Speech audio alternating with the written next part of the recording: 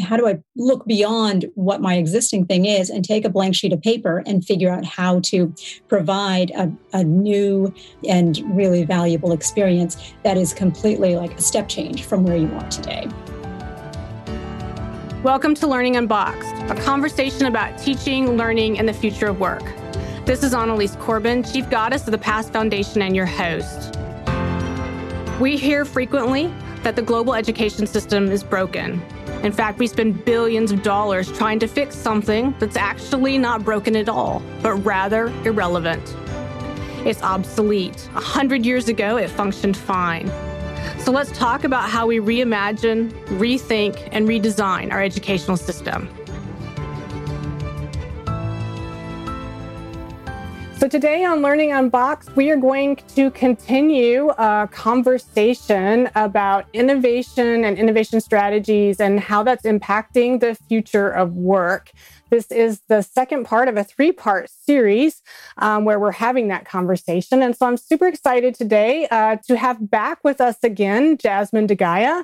Jasmine is the Executive Director of Transformation at JP Morgan Chase and Company and has been involved in innovation in corporations for many, many years. So Jasmine, welcome back to the program.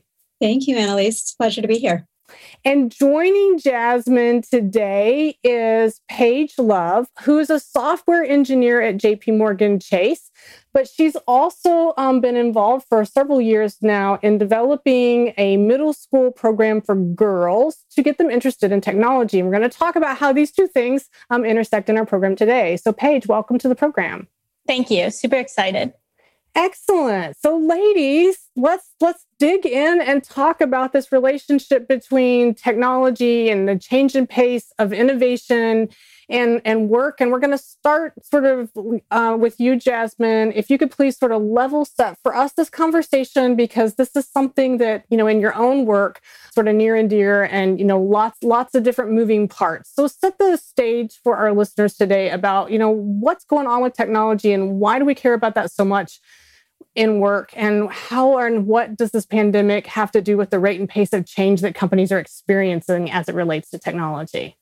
Yeah, absolutely. So there's just so much going on right now. And I think we've all seen, both in our professional and our personal lives, the speed of change, particularly in the technology space, has just been phenomenal. And I think that's really been accelerated in the last, 12 to 14 months with the pandemic and everything kind of leading up to that time frame.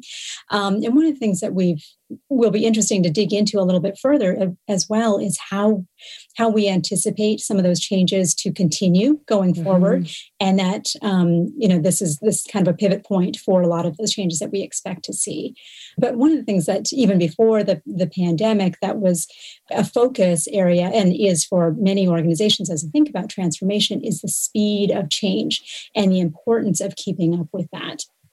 And I think that really is key for two reasons. One is there's a natural tipping point that we often see in terms of how quickly things happen. And if an organization doesn't keep up, once you hit that tipping point, it's very hard for incumbents to then catch up, because the change and the pace of that change is so great that it's hard to catch up. And I think the second piece is really the speed of change on the consumer side.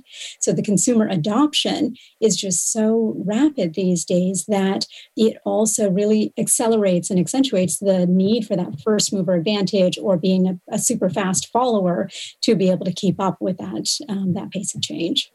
Yeah, and I think we definitely see that with our younger populations. They're so unafraid in many ways of technology that I have to wonder, sort of the where or the how that sort of those influences are pushing back. That consumer push, the very young consumer push back at organizations and companies.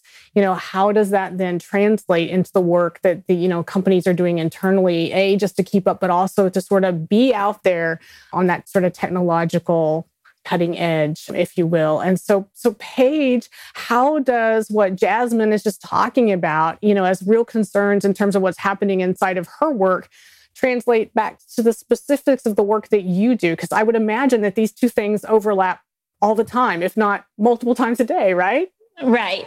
It's very clear that we are going to have that technical skill gap in the future. And if we look at it today, even like with minorities and women sit at 26% right now in the tech industry, and we're graduating at 19%. Mm-hmm. So if you look right there, that's an issue.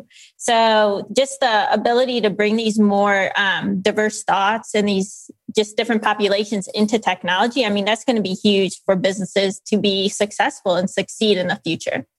So that's very overlapping, especially now with being in the digital age, access to.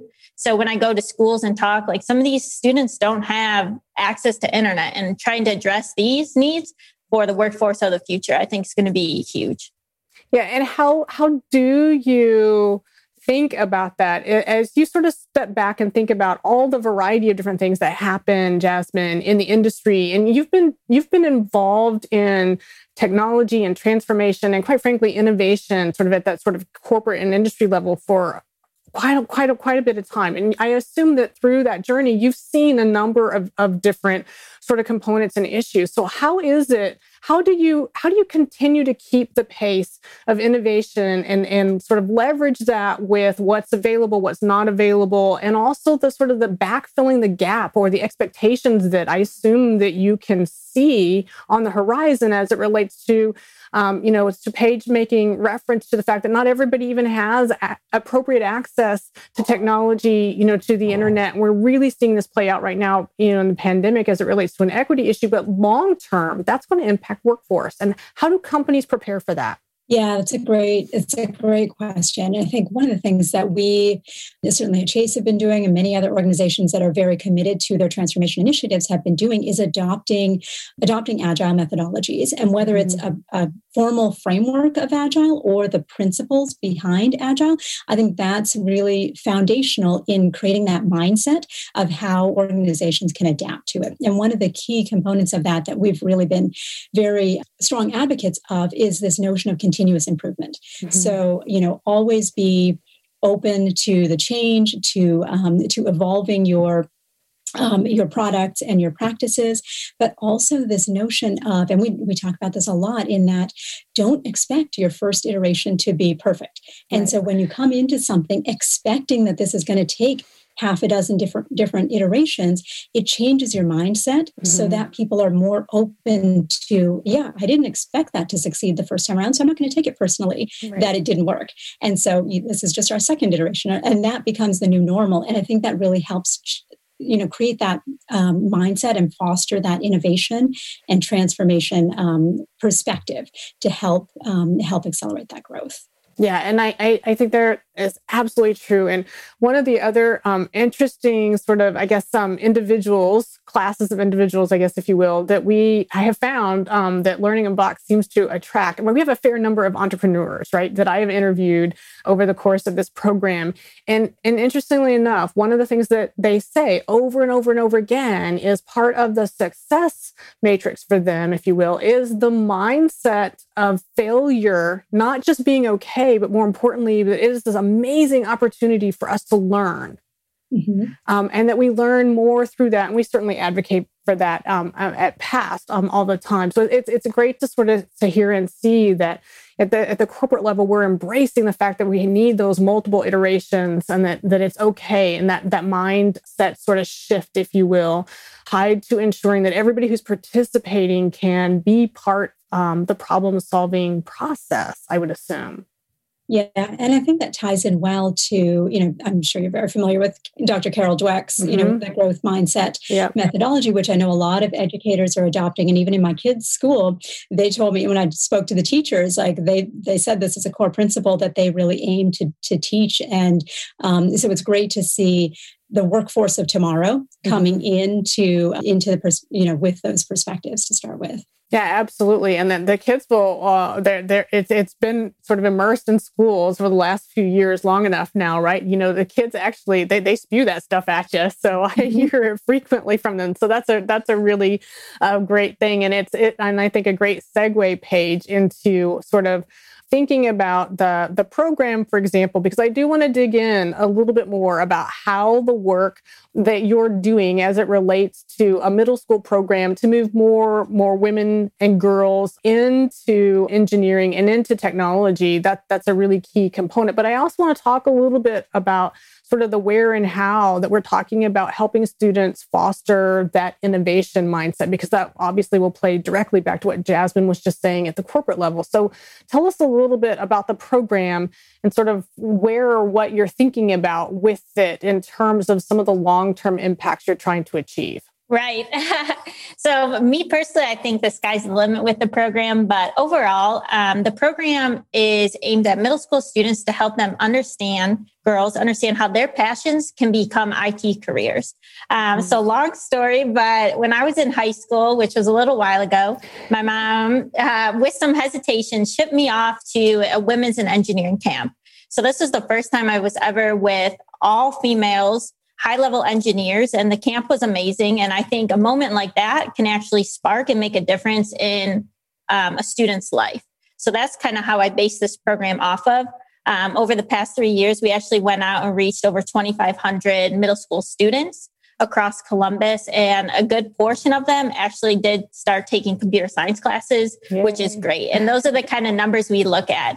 There's tons of different stats and studies out there, but if you can get these students, these girls and these minorities in classes, then you have like such a higher chance to get them into STEM and further and beyond. I think there's a big gap in the representation piece. So I think definitely when I was in high school, I missed that. So I think, what are these engineers? And I just couldn't picture that famous female engineer. So I think as hopefully time progresses, they have more representation and role models out there for them. So that's a big piece of the program. And that's critically important, right? You know, we hear people talk about it all the time. I can't be what I can't see. The flip side of that, though, and Jasmine and I have talked about this last time a little bit, you also can't do what you don't know, which gets sort of to that sort of the bridging between what the program that Paige has developed in moving middle school girls, and hopefully then, you know, they persist into that same interest in technology and engineering through high school and ultimately into post-secondary.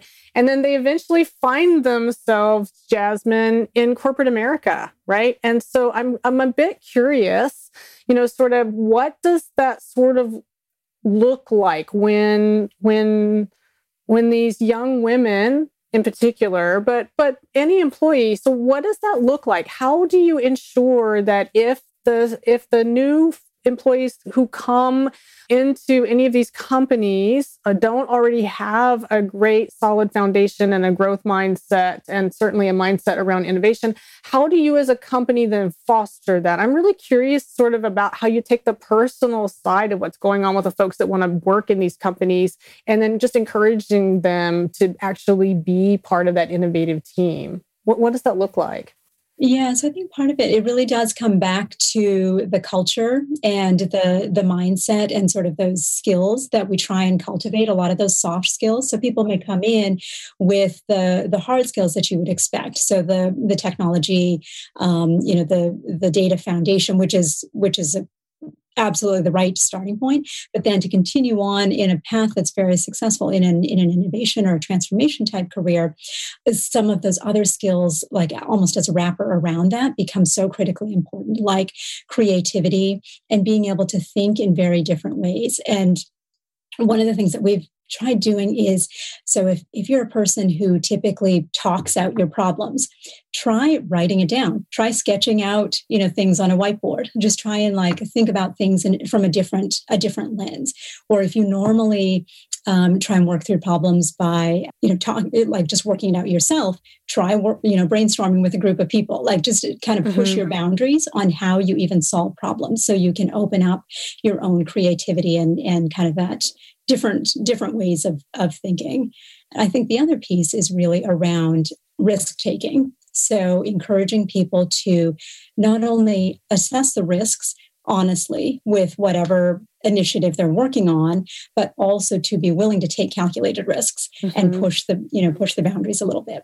And that kind of comes back to, if you have a mindset of, I'm going to take this risk, but I don't expect it to be perfect on the first time. Right. It gives you a lot more, of a security net to kind of take those calculated risks. Yeah, absolutely. It makes it a safe space for you. Absolutely. Exactly. So Paige, how does what Jasmine's talking about then translate into the actual application within the program or the work that you're doing with schools? And then the same question, and how does that, because I assume that it does, how is it translating specifically into your work inside this company? Because I would assume that there's some parallels there, right? Because what you're doing with kiddos, you're drawing from your own personal experience as well as your professional experience. So how does that intersection work out? Right. And I think a big piece of it is understanding that when we are working with students, we need to be able to create these pathways. Like we can spark that interest, but we got to keep stoking that fire. So if you do something with a middle school girl and then you don't talk to them again, they might lose interest. It's like continuum. And I think a big piece is trying to figure out how do we build these pathways from youth to corporate America? And then how do we sustain these pathways in corporate America? Right. I think a big piece is the inclusion piece. I've been the only girl on my team countless times. I've been the only female in engineering classes.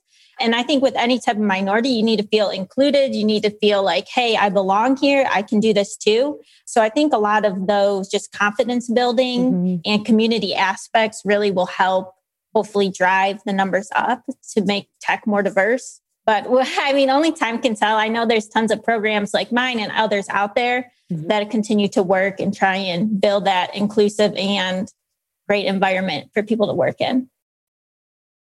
Yeah, absolutely. And there are a number of really fabulous programs. The reality is they don't really compete with each other. We need them all, right? Because because not every program is going to speak to every participant. And so we need the variety of opportunities. And we also need the ability to scaffold folks. I'm going to go to Paige's program and then, a few weeks later or the following summer, I'm going to go to another one to sort of see if the experience that I had, was it real? And then that's a funny thing to say, but that is in fact the reality. And when I interview kiddos who've gone through, I like to call them, the serial STEM triers, right?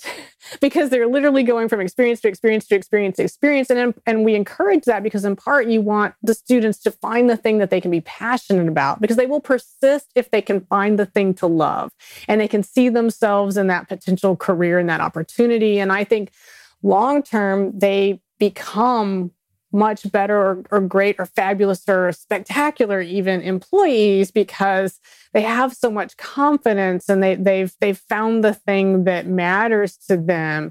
But the kids do tend to want and need to try different things to figure that out along the way. And so I'm really curious, Paige, I want to follow up with this piece before we move on is, so as the girls are having these experiences with you in the program, how do you help them understand or identify that pathway opportunity? Because to your point, in many, many places, the pathways do not exist. We almost have to, as mentors, right, as women, in whatever field, sort of help quasi-craft the opportunity along the way, I guess, if you will. So what does that look like? Right. So my program's main focus is to get them excited, help them understand how their passions can become IT careers, give them that awareness. And then the big piece of it is I work with the local school districts to hopefully kind of do that handoff and get them into those computer science classes. And then the additional piece is just showing them and giving them the additional resources that are in the community. Here in Columbus, we have tons of other great resources for students to get involved in technology, and especially moving into this digital space. There's a lot of different things online. And then we also do different programs where we'll have speakers come into the high school. So I think a big piece is a lot of the schools have the material, have the classes. It's just getting the students into those classes, getting them in there and having them build that confidence so that when they go, hey, you know what, I am going to major in engineering and I can do this too. So it's just trying to address those pieces. Absolutely. Absolutely. And so, Jasmine, so let's sort of fast forward a little bit because, kids have this great experience. Again, we get them through post-secondary, whatever sort of training that they need to have to find themselves in in the space of work at some point along that journey.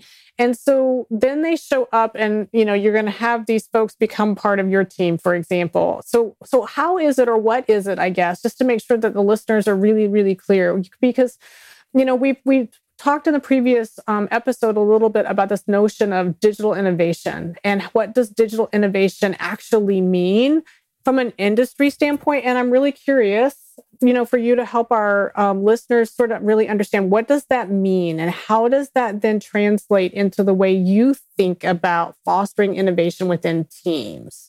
Yeah, great question. So as we think about digital innovation, I mean, it's just generally a very broad, all-encompassing term. And I think, as we had talked about in the last podcast as well, it can apply to a whole host of different industries. And we often think of digital innovation as being sort of limited to high-tech companies and startups and, out in Silicon Valley. And it's really not that, in my view. I think digital innovation now applies to virtually every organization that has some interface with a customer, because your customer is going to be looking for new ways to engage with your organization, whether that's through their phone or through, machine learning or AI or other tools that you're using behind the scenes to provide them with a better experience. And so that digital innovation, I think, really spans a whole spectrum of different applications, but ultimately really references a new way of connecting and engaging with our customers in a way that's more meaningful to them and uses technology and data to provide a much better experience. And so then how do you go from that deep understanding of the customer experience to the employee's role in innovation process? What does that look like? Because I think that's a piece that, when I step back and I talk with entrepreneurs, or when I talk with teachers, who are really trying to foster innovation or that innovation mindset, one of the things that they really, really struggle with, clearly, because I hear this over and over again, is how do I help people, whether students, future employees, you name it, doesn't make any difference. How do I help them understand when and what innovation is when they're standing right in the middle of it? Because oftentimes I think folks get so hung up on process pieces that they forget to look at some of the bigger picture as it relates to the opportunities that can come from innovative thinking or that mindset around innovation. So how do you reconcile that, Jasmine?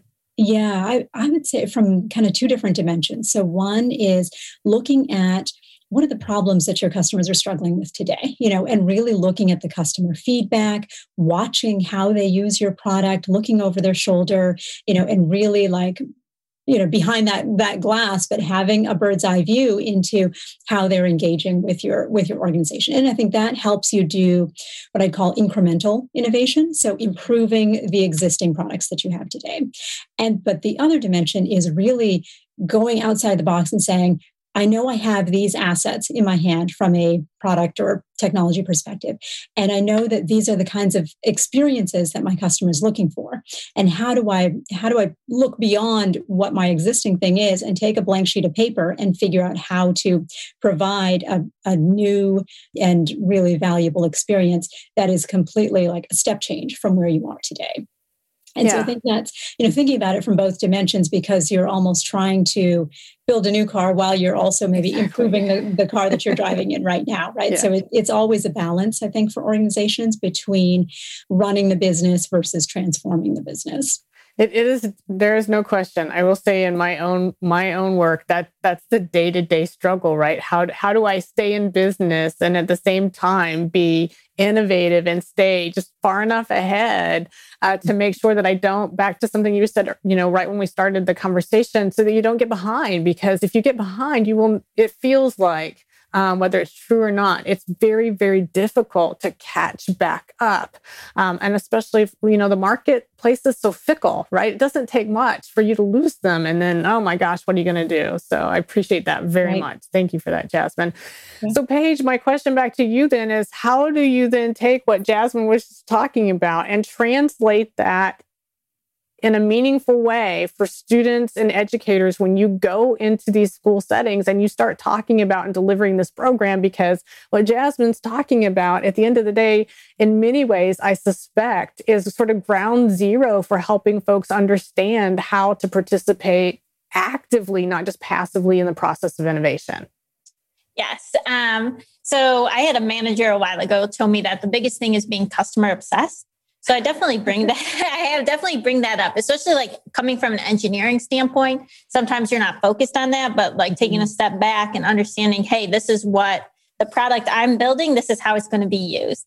And then I think a big thing is when I go and talk to schools and talk to teachers is all about lean principles. Agile fits into there well. Like at the end of the day, we're trying to eliminate waste. So I think kind of doing those type of principles. And then probably the biggest thing that I learned myself about innovation and the mindset and changing is that you always have to keep learning. So I was on a panel the other day, and when I was talking to students and they're like, what is the biggest thing you didn't know? And I think that is it. I thought I would come in, I would know what I needed to know, and I would just work. But at the end of the day, like I learn new things every day, and I have to block off time to continue to learn new things. So I think talking to the students that like at the end of the day, your job of learning is never over. And if you can continue to learn and continue to adapt and be able to take these topics and apply them, then you will be successful with innovating.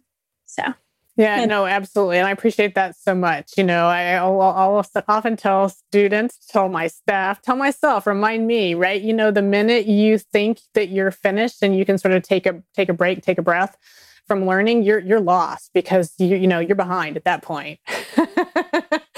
You know, and it's an unfortunate thing, but a true thing. But I also actually think there's probably some greatness in that moment. You know, so Jasmine, that gets me back around, if you will, to the employees who are not our Gen Z, not even our millennials, right? But who have been working for 25, 30 years.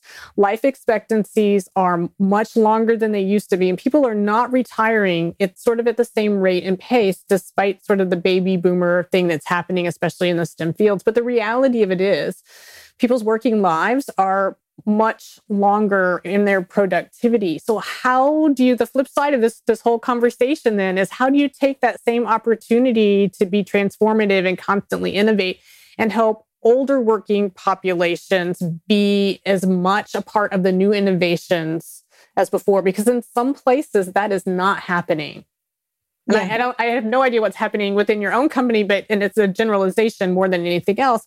But I do hear a lot of chatter about, well, what are we going to do about, our workforce that is our institutional knowledge, but they're not necessarily always amping up, or their own professional development. Somewhere along the way, there was a halt or pause because of expectations around work and life and retirement that no longer hold true. What do we do with that? Yeah, that's a terrific question.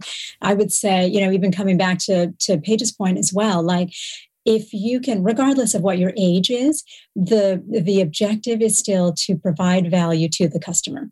Mm-hmm. And if you can find a way to continue to do that, that's going to make the difference, right? And that's where the innovation and sort of that mindset will come from. And I think we've tried to break down those sort of this telephone game of, well, the customer has some feedback, and then it has to go to a product person who's going to then write some requirements, and then they're going to throw it over the wall to a developer who's then going to blindly code it, and if you can eliminate all of those steps in the conversation. And I think regardless of your age, but particularly for older individuals in engineering organizations, get out there a little bit more, engage with your customer service team and see if you can get a hold of the customer complaints that are coming in, or the feedback or suggestions that folks have. I think it's a great way to really reframe someone's role in the organization as really being committed to the next iteration of the organization. And it may be that because they're not on their phone all the time in the same way that a Gen Z individual might be, they may not be providing sort of some of the transformational innovation, but they can absolutely support that incremental innovation, which is still equally valuable to an organization. Yeah, and in many ways, that's sort of the years of experience, right? We cannot underscore that, right? So oftentimes, I wonder if that sort of gets into one of the components that we really advocate a lot for in the K-12 space, and certainly even into the undergraduate space and post-secondary, is really around this idea that the greatest problems get solved by the most diversity, if you will, of thought right around that team. And so I am really curious, Paige or Jasmine, either one of you, opt in here in terms of the way companies are thinking about their teams and the work that they do. There was a period of time where it was very, very common, back to your point, Jasmine, about, we're going to take this call, we're going to get the feedback, and it's going to go here, and then it's going to go there. Very, very siloed in the way that we thought about the work internally. Is that still the case, or are we starting to really sort of see a greater diversity of components on teams? So, your engineering versus your product design versus your customer experience being more integrated, or is that not the case? Because certainly in the K-12, we're really advocating for us to lose some of the man-made boundaries, I guess, if you will, about the way we think about the things that we teach and the way that certainly we're going to learn. So what does that look like right now inside of industry? Paige, I'll let you take that first. Okay. I guess just the first thing that came to my mind is I actually read a book. It was called Extreme Ownership. But part of that is like everybody does have an ownership. Everybody's a leader, and being able to take ownership of what you're building. So for me as a software engineer, I want to know, like, what does that customer think when they're using it? And I think the ability to feel empowered, to have these conversations, to communicate respectfully to my peers, and be able to innovate. And at the end of the day, our job is for the customer. So whatever I'm doing, I need to make sure that I'm being a leader and an owner of what I'm building from that software end, and making sure that my communication is effectively. And I've definitely seen a huge transformation since I've been there as well, into just like being customer obsessed. Customer obsessed. I like that. I also love the notion of you're a builder and an owner. That's a fabulous piece of that mindset conversation I think that we were having before. Jasmine, do you have anything to add? Yeah. I was just going to add from a diversity and inclusion perspective, we have seen even these small examples where, and this was an interesting example we had where the team was building out test accounts to validate some of the work that they were doing. And the names that we used for those test accounts were very, simple, generic type names.